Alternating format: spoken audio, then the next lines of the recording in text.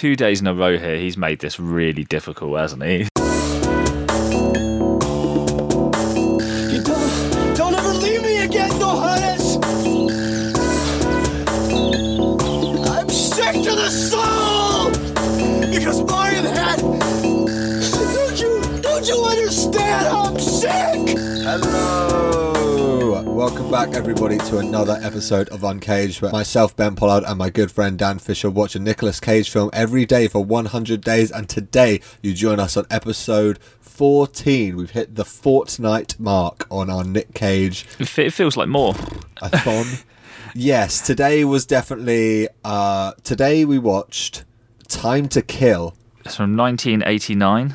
Ever heard of that before today? No. Neither. Will I watch it again after today?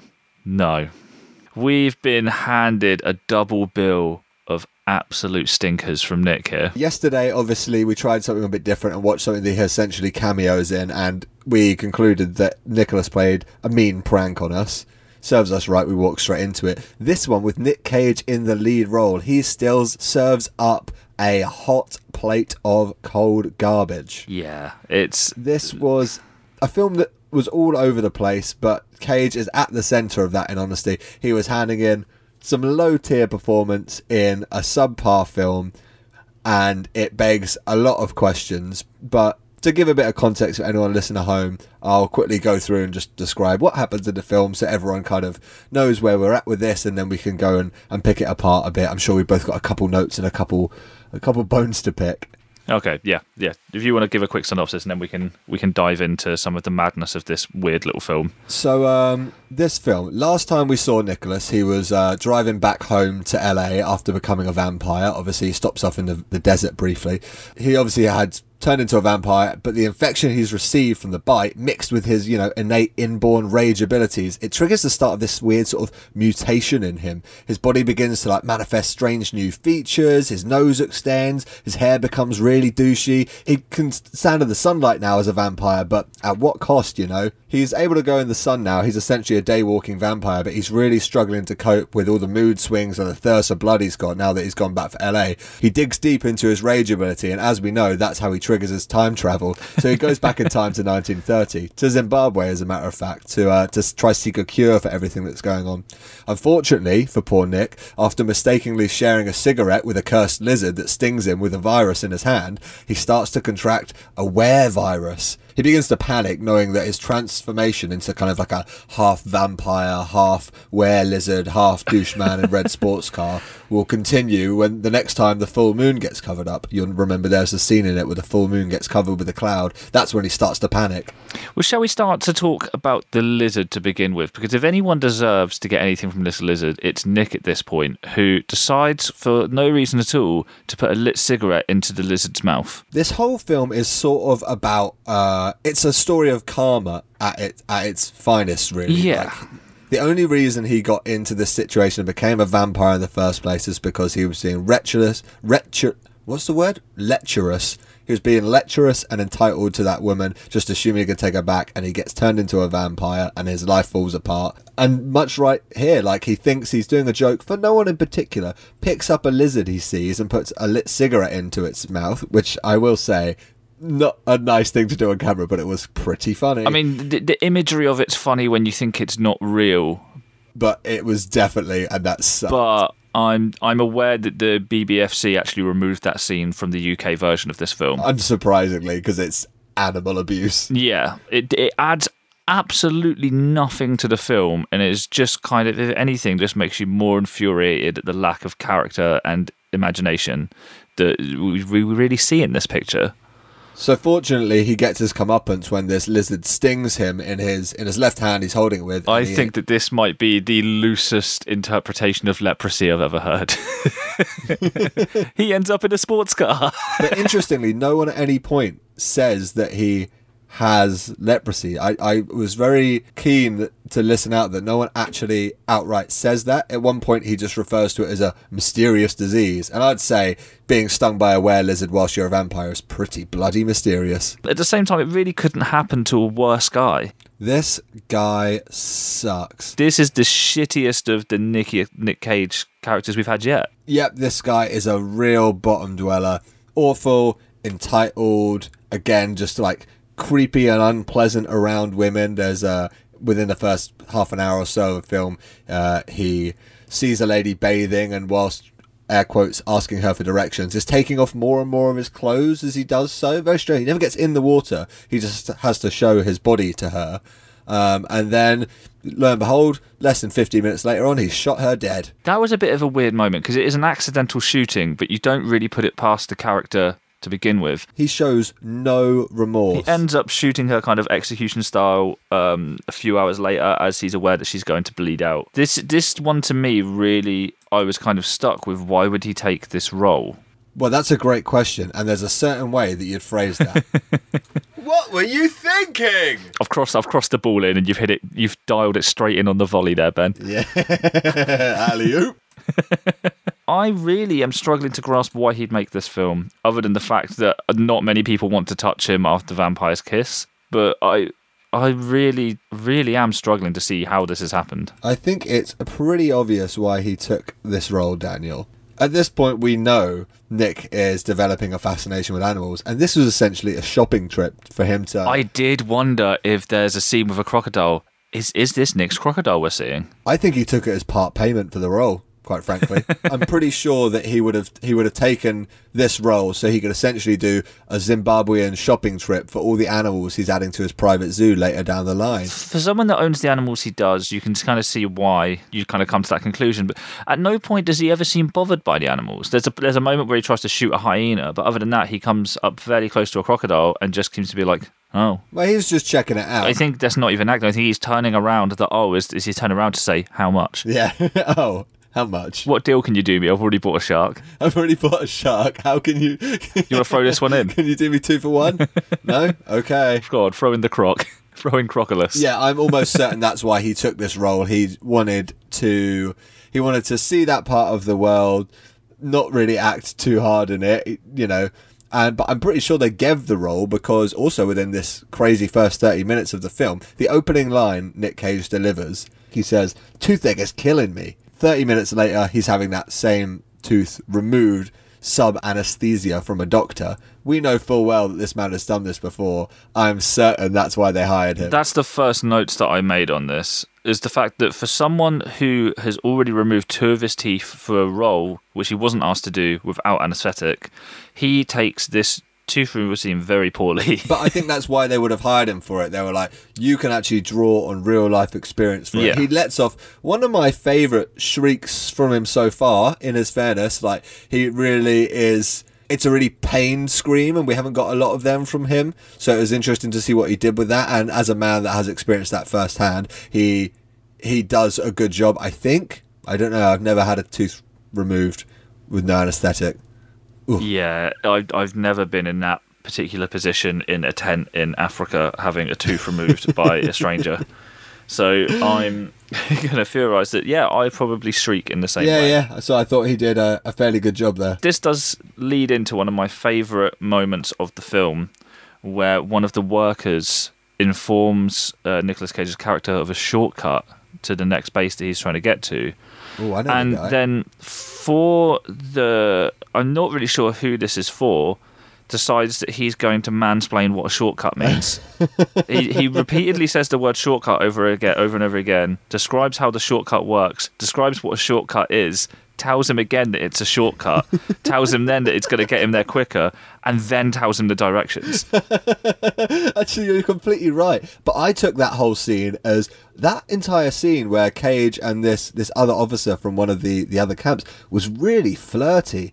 Those guys had some on-screen heat, and I don't know if that was intentional or what. I think he might have wanted to take the shortcut with him. Yeah, honestly, like that's all. Providing he knew what the shortcut was. To me, that's why he kept saying it so much and was like showing off that he knew what a shortcut was in the first place, because he was keen. He wanted some Cage, but It didn't happen. Nick was completely oblivious to all the signs. Although, I don't know, it felt like he was flirting back a little bit. He gave him a cigarette for his troubles. Yeah. You know, they shared a little moment. There's that moment where he even asks back, he's like, if this is a shortcut, if it's that easy, why isn't everyone taking it? And the guy just doesn't respond. Yeah. And so I was there like, but then that never really gets answered. There was a really nice bit on it here, but again, plays completely into what we've said about this man not being able to eat on screen. There's two examples. Right at the very end, where he's lying there and he's ill, and someone comes in and is giving him some bread saying, eat, eat. And he's like, I can't eat. And I just shouted at my computer, yeah, I know. But the man's like, you have to. And he was like, I can't. I think that was very literal. And then earlier in the film, where after he's met this young woman in the waterfall bath section, she from nowhere brings over a tray of eggs which they share together, but it's bizarre, he cracks the top of the egg with kind of like what do you call it, like a penknife. He cracks the very top of it with the penknife and then just sucks the egg out from inside the shell without breaking it. That's not how it's done, Nick. Something else that happens in this scene where Nicholas he's in the car with one of the other officers and they're driving along. I think it's just after he's been furloughed. A lot of confusion around the furlough scene, but we'll circle back to that. It's weird hearing the word furlough not in the context of real life right now. They're driving along, and this plays into a great cage fact you told me recently. Okay. About when he was recording on the Croods and how he forced the staff there to waterboard him for his sound. There's also a part in this film, Time to Kill, where they're driving along and he decides he's ill. Oh yeah, it's fantastic. And he runs up to a bucket of water to get a drink, but instead of scooping it into his mouth, just plunges his entire head in and begins to drink. Yeah. And this is a man who is just on a mission to be waterboarded. He doesn't care who does it. He doesn't care if he has to do it himself. He needs it. Crazy. My favourite bit of that is when it just pans across to the shots of the locals who are just staring at him, just like, man, this guy can't eat or drink. This guy sucks. Yeah, he can't do the most basic actions on the screen. Every time this guy gets a drink, he just downs it. He doesn't know there's another option. We should talk about Nick's performance in this. It really felt phoned in. I think he basically got paid up front with his crocodile, and after that point he was like, there wasn't a light at the end of the tunnel, so he just turned up. I'd say as much as he was probably the weakest part of this film, he was the lead in. Yeah. The supporting cast were pretty good. Coming off of the films that he's done and the fact that we know he's given everything into a budget film about a vampire, and he really did give his all there. Oh yeah. I just wonder off the back of that what his acting choices were in this, because it's so reserved. It's so that it's not the Cage that we've come to expect, and it's disappointing. And I wonder when they cast him and then got this performance from him, it's so uninspired.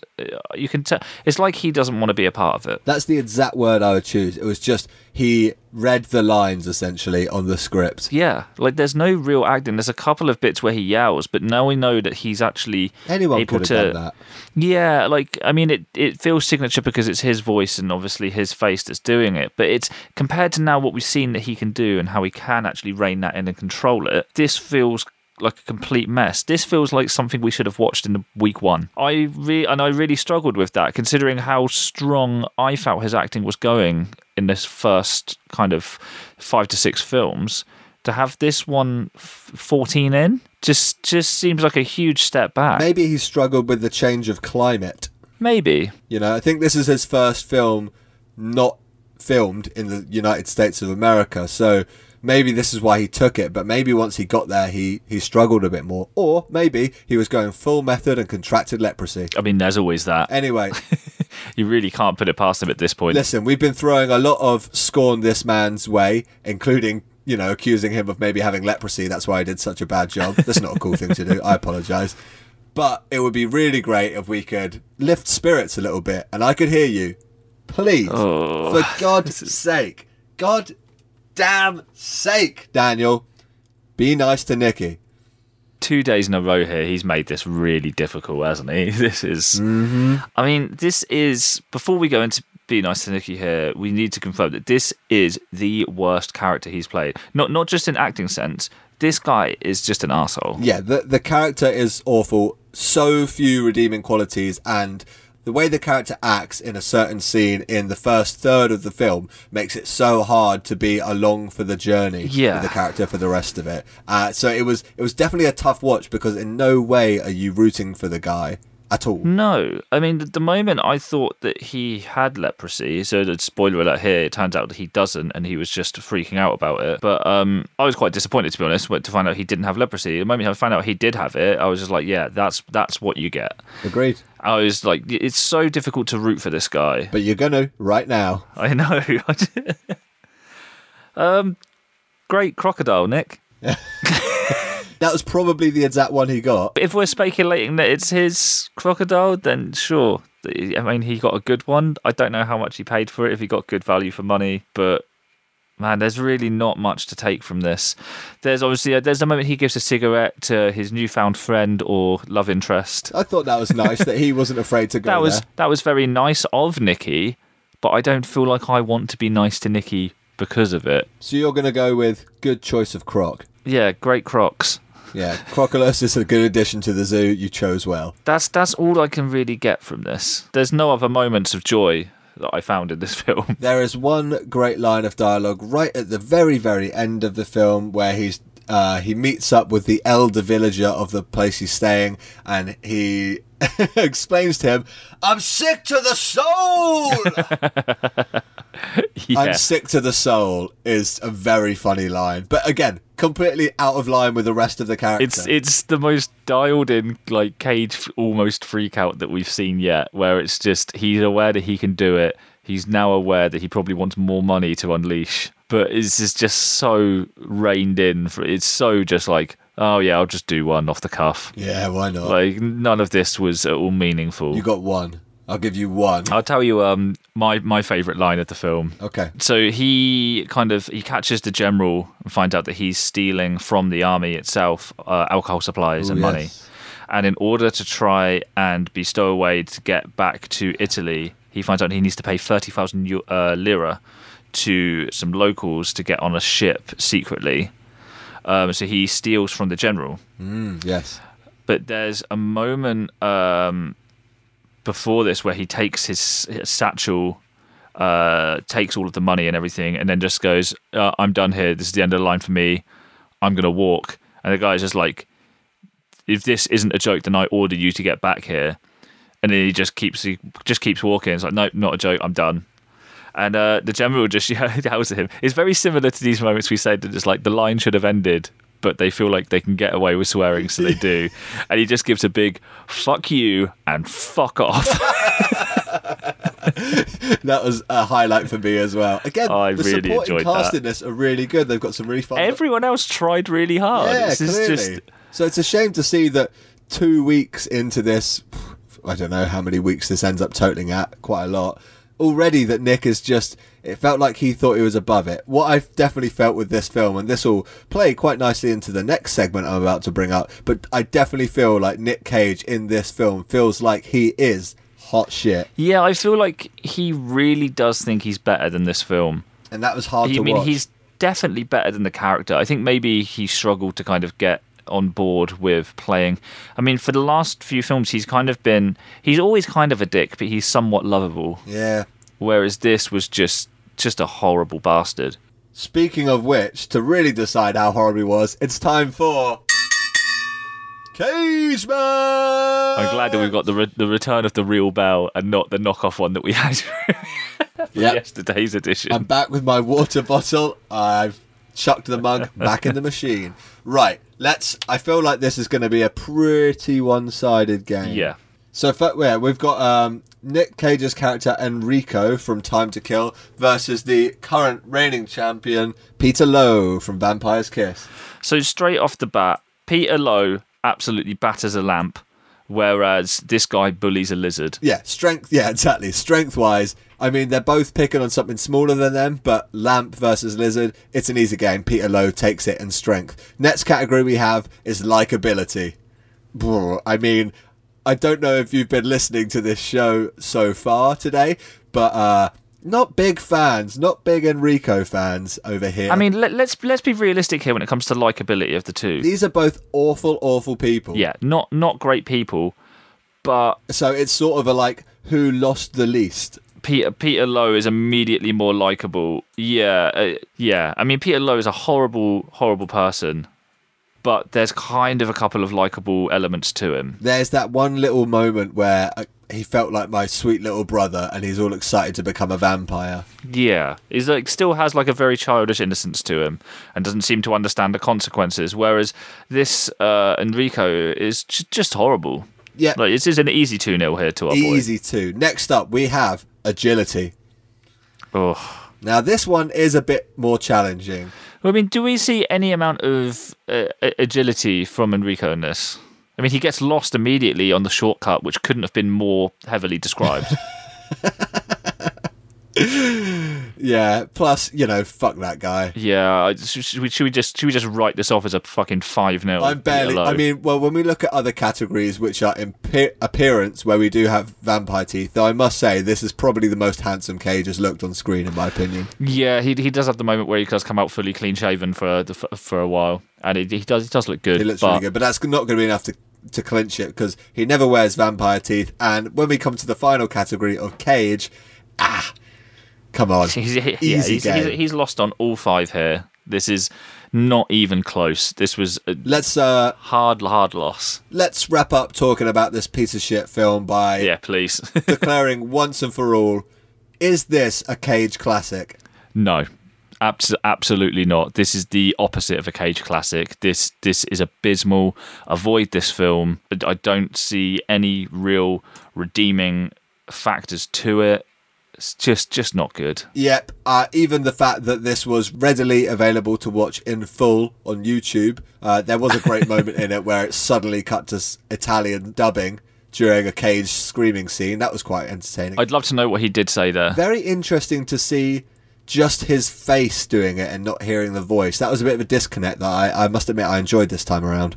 This film is only worth watching for the heads that are interested in what happens to Peter Lowe after the fact and how he learns to overcome this vampirism he's going through. It'll be interesting to see how Peter/Nick is doing next time when we join him tomorrow for Wild at Heart. Yeah. A rather heralded film by a few people. Really? I know nothing about this one other than the fact that he plays Sailor Ripley. To my knowledge, and this time tomorrow I may well stand corrected, but to my knowledge, he plays someone who is essentially an Elvis impersonator. Oh, so perfect. that is just fantastic that he goes on to marry that man's daughter. We've also got some recurring characters in this one. No. We've got the return of Crispin Glover. Really? That is so ridiculous. Coming back as a character called Dell, a little bit further down the cast as far as their build. He's slipping. We also have an appearance from Willem Dafoe. Oh, sick. I've been looking forward to see the 2 Green Goblins together on screen for quite some time. It's about time.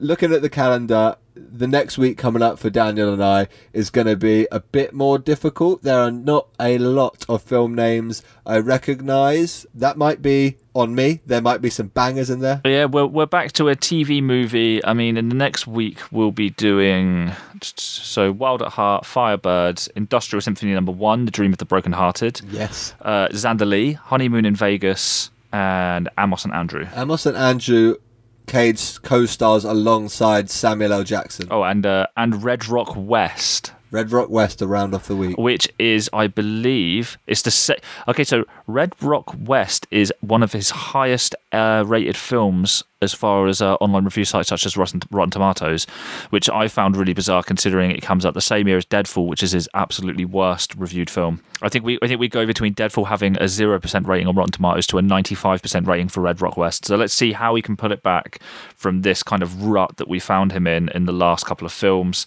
and let's see him start to build it back up into that first week. We're currently in the planning process to do some sort of live streamed event where we can watch the film online with a bunch of other people that follow the show. If that sounds like something you're interested in, check us out on Instagram and on Twitter currently at CageCast, where we'll try to put more info up about that.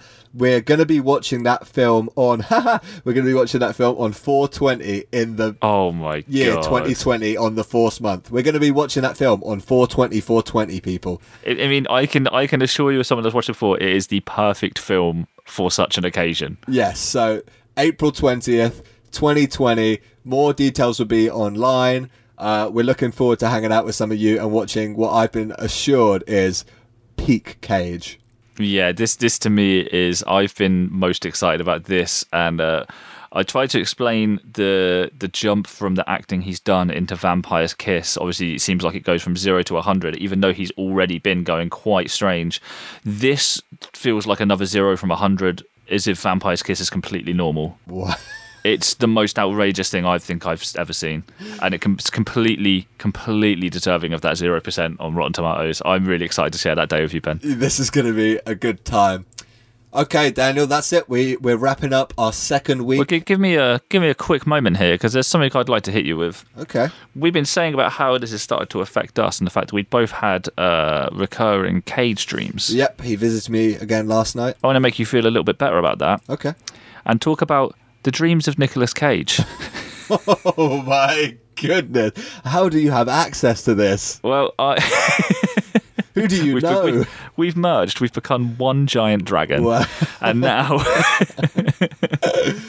so yeah, I just wanted to speculate. He once wrote... I'm trying to find the exact article here because I can't remember who published this, but he was said that he was having recurring dreams. What would you speculate that someone like Nicolas Cage would have recurring dreams or nightmares about? Interesting. So dreams are obviously a place where you can ostensibly live out your greatest fantasies and have access to anything you want. Thanks for that, Ben. If you could explain shortcuts to me next, then that would be... Yeah, so moreover, my point was, I was thinking about Nick Cage today and what I would get him if I had to get him a present. Oh, that's good. And I really struggle, because what do you get the man that has everything? You know? So what does a man who has everything dream about? But I think his dreams would be about being completely unknown. I think this man dreams about traveling through space to other planets, to a place no one knows him. I'm not sure if they're dreams. I think that's genuinely what he does. I mean, we know he's been able to traverse through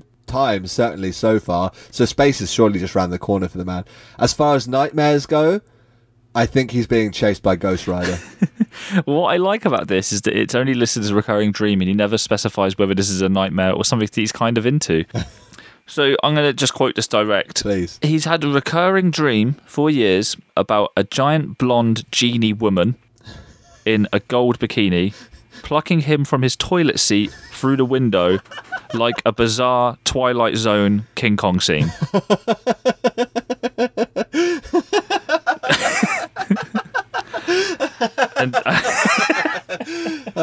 And I think that's probably enough for this today, isn't it not? Him waking up in a cold sweat with a huge erection, being like, how do I feel?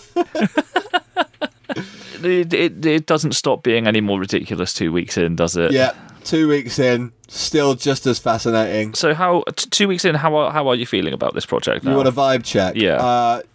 Today is a beautiful day. Obviously, everyone has to stay inside because of the current quarantine situation with COVID-19. But today was a day it felt really... I looked at the runtime of this film and it's the first time I went, there's 100 minutes I'm already sure I'm not going to enjoy. And maybe that did affect the film. Actually, what am I talking about? It was garbage. I'm feeling okay about it, but I think this next week we're going to need each other. Yeah, it hasn't been helped. This has probably been the nicest weather we've had in a long time, and we're not allowed to go outside, and all we're allowed to do is just stare at Nick Cage's ridiculous face. Yeah, and when he phones it in like this, it doesn't make it any easier. You have those days where sometimes you don't even want to watch a good film, and I think we've had a couple of those where it's not been the film's fault, but I've just not wanted to spend the time with him. Nope, agreed. I think if someone else had been cast in this, I could have had a good time with it, but because it was Nick and I know he can do better, it made it difficult. Yeah, like this could have not been terrible, but I'm not going to go any more into that because it can't be changed now. Too It's late. bad. Damage is done. It's rubbish. It's absolute crap. It's garbage. It's trash. All right, everyone. Thanks again for joining us. Daniel, always a pleasure. Yep. Nick, come on, boy. Come on. Yeah, this is becoming a recurring thing here. This is more recurring than your weird genie dreams that you're just playing bad roles. Stop this. Let's get back on track with tomorrow's Wild at Heart. And like we say every day on Uncaged, despite all my rage, I'm still hanging out with Nick Cage. Bye, everyone. See ya.